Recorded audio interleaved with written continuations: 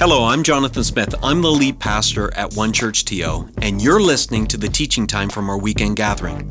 We're an imperfect community of over 70 nationalities and 5 generations who are attempting to follow and shine Jesus in the Greater Toronto Area. Our vision, it's so simple. We want to help people from all walks of life know God, love people, and in turn, impact our city for good. We've designed these weekends to be meaningful, challenging, and encouraging, and I hope that's what you get from listening. Well, happy Easter. Happy Easter, One Church TO.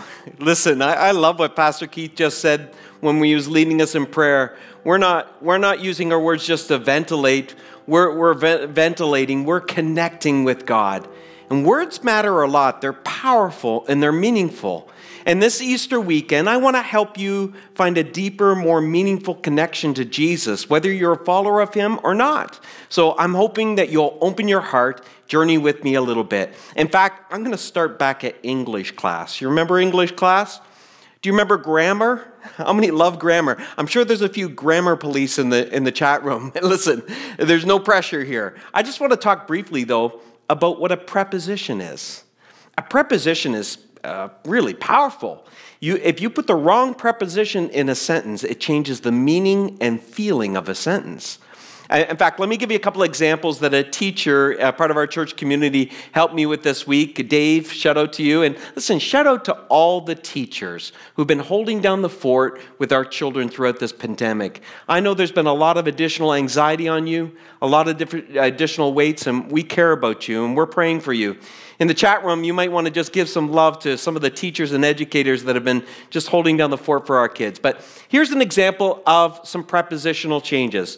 If Shelley and I were at Pearson International Airport, and Shelley's my wife, and we're headed for a really nice international vacation.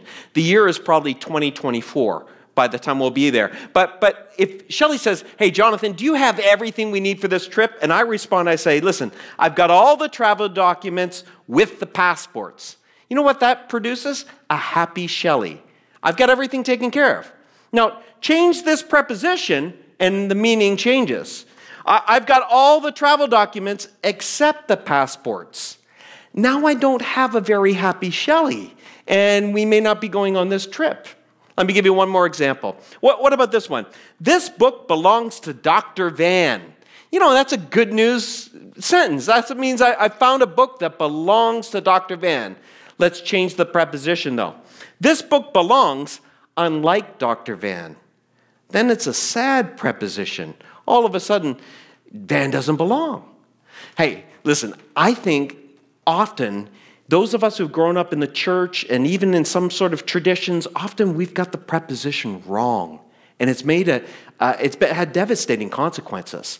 I think some of us, maybe watching right now, who struggle with this whole idea of Christianity and church, it's because often you've seen or heard a version of Christianity or a Christian with the wrong preposition. See, often the preposition we hear most often repeated is the preposition for. And when it should have been from. And that additional letter and that change in order makes a big difference in how you relate to God and how you relate to the world around you.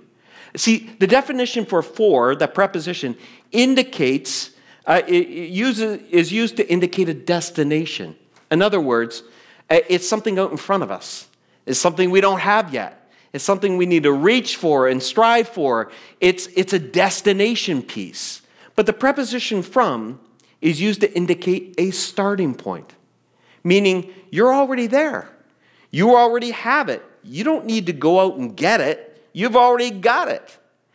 And the implications are powerful. Some of us grew up in churches that taught us that if you're going to need to be living for God's love. Living for God's love. And that means you needed to strive for it. You need to reach for it. You needed to be well-behaved enough, good enough. If you followed the rules enough, maybe you could get God's love. You're always reaching for, living for, fighting for God's love. And you know, when that happens, it changes the way we behave. But Scripture doesn't teach that. Scripture teaches us that we're actually living from God's love, that there's nothing you can do that'll ever make God love you more, and there's nothing you've ever done that could ever make God love you less. Instead, we are living from God's love. In other words, you already have it. You already have it. It's already there. You can rest in his love. And what that produces in your life is confidence, because you don't need to earn it. God already gave it. That little prepositional change makes all the difference. It can change the dynamic of a relationship. If you're living for God's love, you're constantly striving for his approval. And the problem with striving for approval is you can often see it in Christians. There's a weight, there's a struggle on them. They're exhausted. There's an anxiety and a stress to measure up that kind of influences and describes their relationship with God. But that's not the way it's supposed to be. You see, the wrong preposition in your relationship with God actually toxifies your relationship with God. It creates a transactional relationship with God instead of a loving relationship with God. There's another example that I think, too, has great consequences in our culture today, and it's because mistakenly sometimes we think we're living for a victory. We're living for a victory in this life. You can see it in Christians. They have an unsure victory. They're uncertain. And whenever we're uncertain about the future, it creates this anxiety and stress in us. And so, and such, many Christians begin fighting for victory. Fighting for victory. And that subtle change in prepositions from for to from undercuts the victory that Jesus has won on Easter for all of us. And it produces Christians that become fighters. But the Bible doesn't say we're living for a victory. The Bible says that we're living from a victory. We're living from a victory, that Jesus has already won a victory. That's our starting point. It's not a destination we're headed towards. We're starting from a place of victory. That's what in him we move, we live, and we have our being. We are anchored to this victory that Jesus has won. Let me illustrate this. The greatest sporting event in the world arguably would be the Super Bowl. It might be the most watched one-time event in the world, the Super Bowl. And you know what's interesting about the Super Bowl is my favorite team has been in the Super Bowl a few times, actually 8 times, but who's counting? Who's counting? And they've won it a few times, actually 6 times, but who's counting really? They're champions, whatever. Now, here's the interesting thing. When I'm watching the game, if you see me, I'm a big sports fan, and I'm on the edge of my seat when I'm watching games like this. And I can go from great moments of adulation and just shouting and excited to great moments of just despair. Because if I see one of the best players get injured, it teeters. The outcome of the game is still very uncertain. My team might lose. Now, if I never saw the Super Bowl, but I knew the score, and I knew my team had won, and then I rewatched it. Listen, you know what I am? I'm relaxed. You know why I'm relaxed? I'm not anxious. I'm not stressed. Because even if the best player in the team goes down, I already know the outcome. I know we win in the end. And so it is with Christians. So often when we're living for a victory, we have this anxious anxiety that there's uncertainty about the future when there should be something so certain about us because we are anchored to a victory that Jesus won on Easter. And when we live uncertain, it produces a fighting mentality in Christians. And this is what leads to toxic Christianity. Toxic Christianity. It gets pretty ugly, actually. But Easter changed all of that. Can you say that with me? Easter changed all of that. Let's say it one more time. Easter changed all of that. Now it's possible to change the preposition. Now we can now walk in the Jesus way. We can now walk in the victory he has for us, that he's given us the ability to shake off all those things that beat us up, that hold us, that try to control us. We can now shake it off.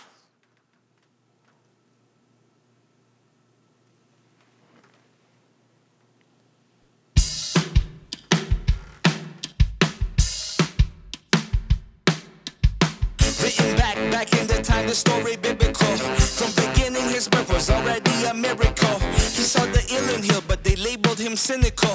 Thought and fulfilled the script and treated him like criminals. Shaken, never stirred, he was risen on the third. The Father's plan never blurred, so many still haven't heard. Every power was against him, arrest him and suspend him. The grave cannot contain him, nothing can ever shake him. Well, the haters gonna hate, hate, hate, hate, hate. And the takers gonna take, take, take, take, take. But I'm just gonna shake, shake, shake, shake, shake. Just shake it off, just shake it off.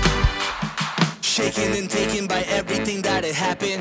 Corporate injustice, even governments overtaken. This ain't a game, but feels like we fighting in Tekken. But somebody free the sons and daughters, nor eating decent from taking. Nah, it's Jesus, broken and bruised in pieces. Open season for demons, not their reasons for this season. So for now, let's try to shake it off. With your massive, you sneeze and cough. They thought he had won, but Jesus flexed and rolled it off. Just shake it off, just shake it off. Shake it off, just shake it off.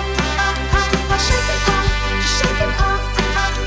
Shake it off, just shake it off. So how do you do that? How do you shake it off? How do you just move on beyond it? How do you get into a different way? Well, the Bible says that every one of us is walking in a certain way. And that certain way has consequences, whether good or bad. Proverbs chapter 14 says it this way. There is a way. Can you say that word with me? Way. There is a way that appears to be right, but in the end, it leads to death. See, Jesus grew up in an era, in a culture, in a world at a time where there were two dominant ways. Two dominant ways that were trying to control the culture and trying to control the masses. These two dominant ways were for ways, not from ways. They were for living ways. Those ways were a secular way. You could walk in that way, or you could walk in a religious way. Those two dominant realities actually exist to this day. Let's explore them a little bit so we can understand how we can truly shake off the things that control us and we can live in freedom. Listen, the secular way was really in 300 years before Jesus was born. The Greco Empire, the Greeks, invaded Palestine under Alexander the Great, and they conquered the land, as they did everywhere they went at that era and that moment and that time. Alexander was an interesting leader. He wasn't content with military dominance, nor was he just in it to get control of an area for riches. No, the Greeks were missionaries. They were evangelists. They were trying to convert every man and woman they met along the way to a new type of way, a secular humanist way, a way that celebrated the body and mind, celebrated the human condition, celebrated humanity. And at the time of Jesus' birth, Herod was the biggest player in Palestine, and he was the champion of the secular way. And Herod used the secular way as a means to be progressive. He was trying to move this traditional ancient culture to become more progressive and more open in its nature. Now, Herod was the richest man in all of Judea, Palestine in that time.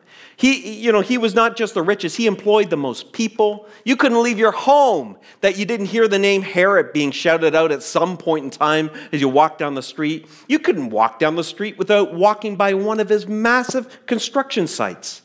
The secular way was a for-way. It was a for-way of living. It was focused on success and moving forward. It was an exhausting pursuit of more. In its drive to elevate the human way, in its drive to elevate humanity in many ways, truth became something that was relative. Morality and values became more optional, because if you're living your one and only life, because there's no other life on the other side of this, then you better maximize this moment. What is interesting, though, when you study it, because you might not think of secular humanism as a religion, but it is. It's a belief system. It's a belief system. And what's interesting when you study it, you realize that secular humanists are a lot like religious people in many ways. They want the benefits of the religious way, being if it makes people more compassionate or loving or generous, we want that, but without any of the requirements of the religious way. So they want to cherry pick. And Herod had bought into the secular way, and he used his power and dominance to get his way in that life. In fact, Herod's way sought to cancel anybody or anything that got in his way. See, for Herod, the ends justified the means. And whatever it took to accomplish what needed to be accomplished, that's what was going to happen. That's how you got things done in Jesus' day. You got it done Herod's way.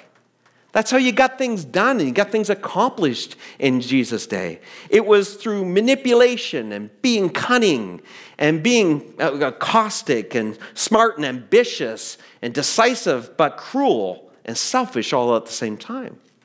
It's interesting though. Herod's way is the things that get rewarded in our present day, isn't it? Everything this world still rewards. Now, what's interesting about the secular way or Herod's way is that Jesus totally ignores Herod's way. He totally ignores it.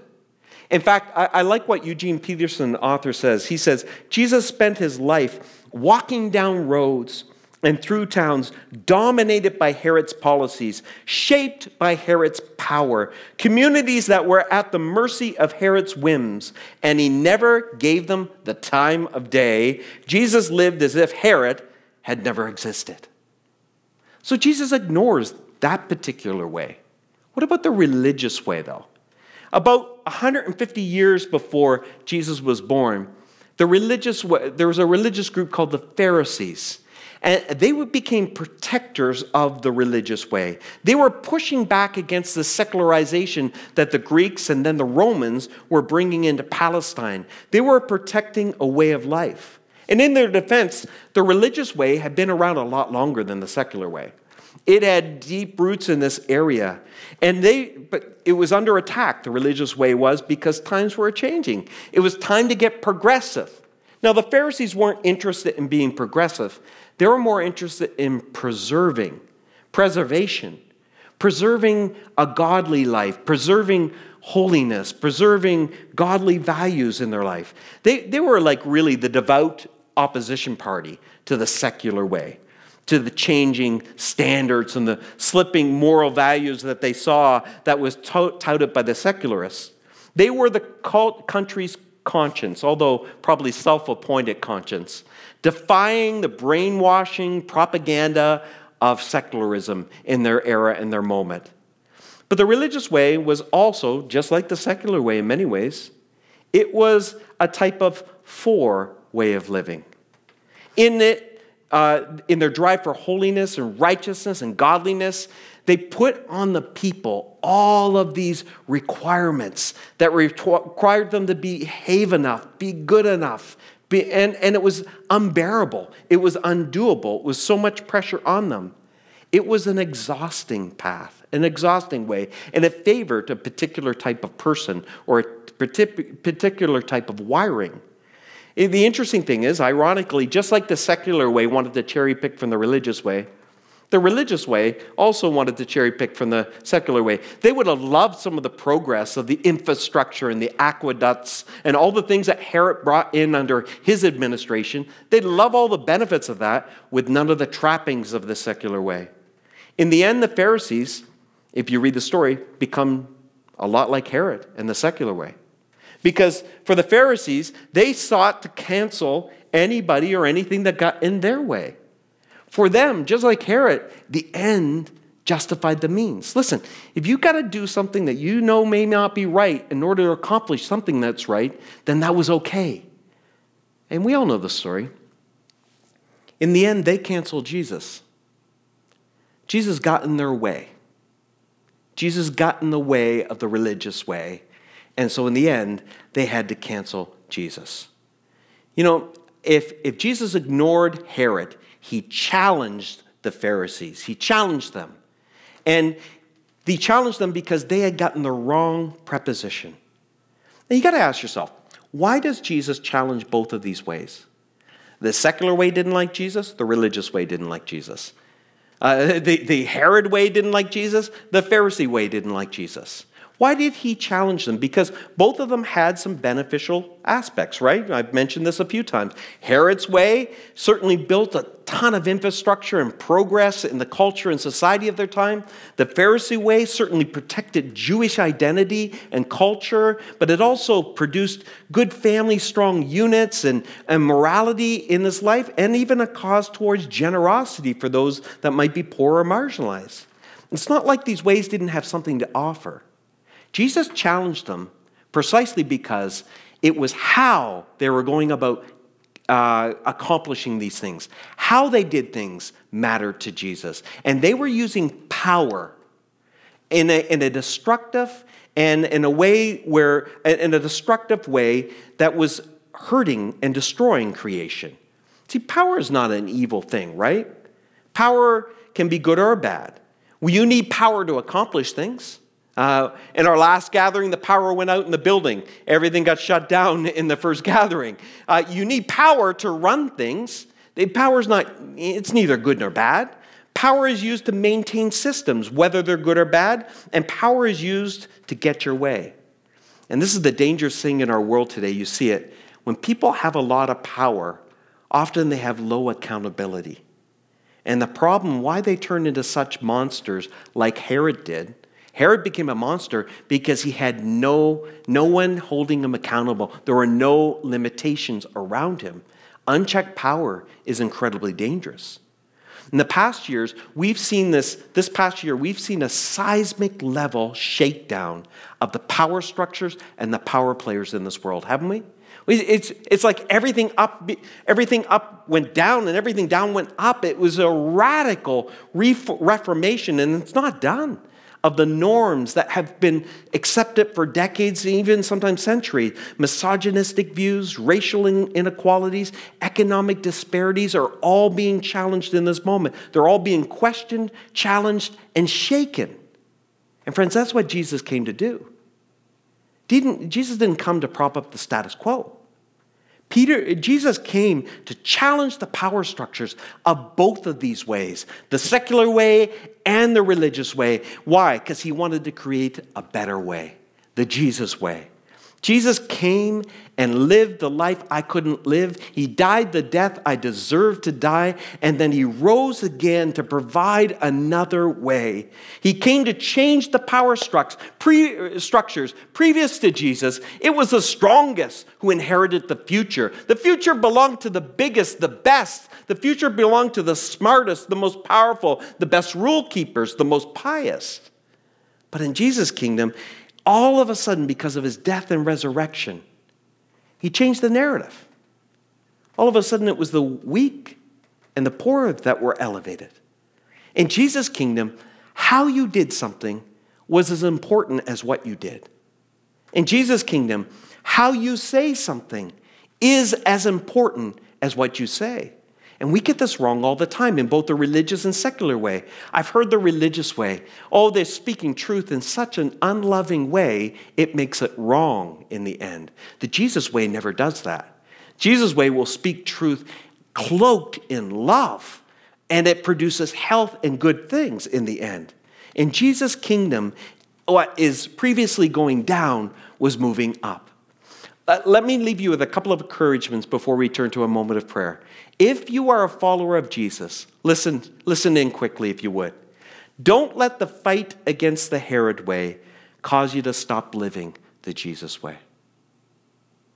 Some of you need to take that and you need to print that out and you need to put that over your computer or your phone everywhere you post on social media.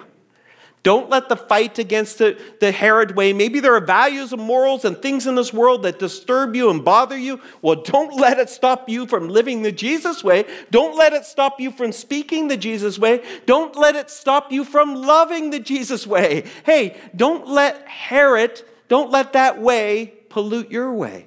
Walk in the Jesus way. There's an alternative way. And if you're a skeptic or you're seeking and searching, you're not even sure about where you're at, let me encourage you. You need to print this out.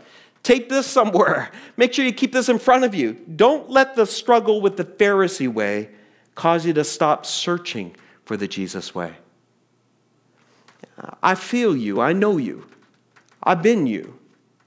And I can tell you this, many years ago when I decided to walk in the Jesus way, that has made all the difference in my life. All the difference. Isn't it interesting? The secular way didn't like Jesus and the religious way didn't like Jesus. Why? Because he was dismantling their powers to create an alternative way. On Good Friday, he was wrongfully accused, wrongfully arrested. It was the greatest shakedown in human history. And then he suffered the greatest miscarriage of justice when in history he was murdered. And he was murdered by colluding powers of the religious way and the secular way together. Jesus got in their way, so they had to cancel Jesus. And then he was buried. He was wrapped in these grave clothes, and he was laid in a grave.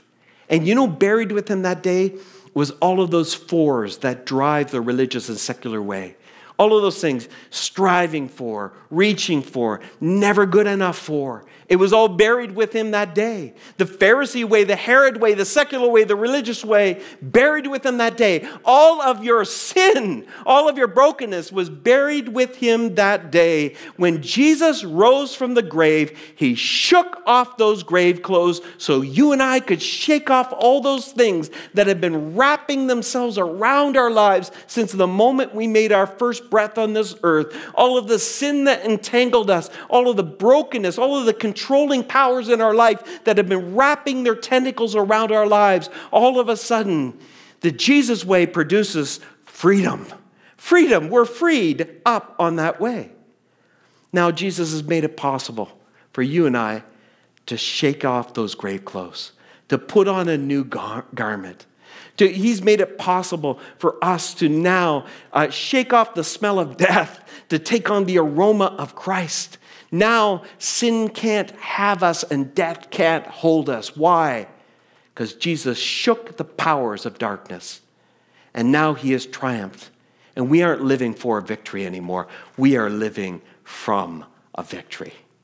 I want to pray with you before we end. And I'd invite you, maybe there are some of you watching and you'd acknowledge, listen, I'm walking in a secular way.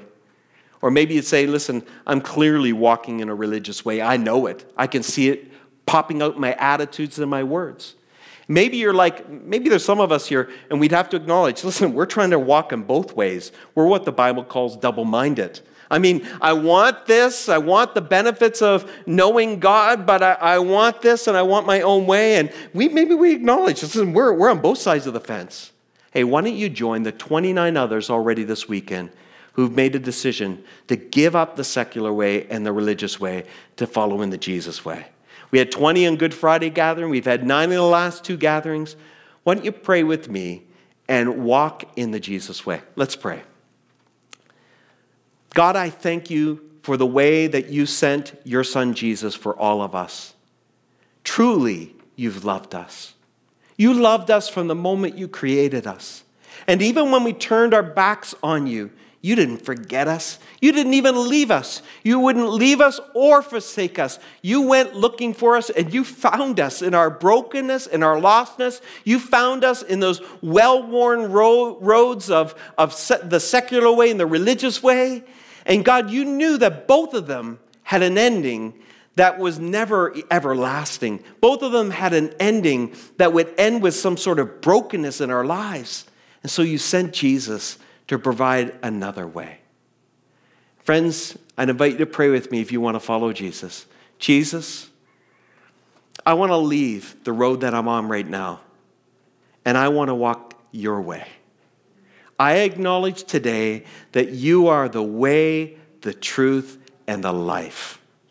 Would you forgive me for everything that I've done? Anything that has damaged myself, anything that's damaged other people in your creation, anything that's damaged my relationship with you, please forgive me. Fill me with your Spirit so I can have the strength and the power to walk in the Jesus way. I choose today to shake off those grave clothes and walk in freedom. In Jesus' name, amen. Amen. Thanks for listening. If you found this helpful, we hope you join us at one of our campuses if you're in the GTA for a weekend gathering. If you're listening from somewhere else in the world, we'd encourage you to join us at onechurch.to/live. We believe everyone can be a part of what Jesus is doing both in our community and in our city. So if you'd like to connect with us at a deeper level, visit us at onechurch.to/nextsteps. See you next time.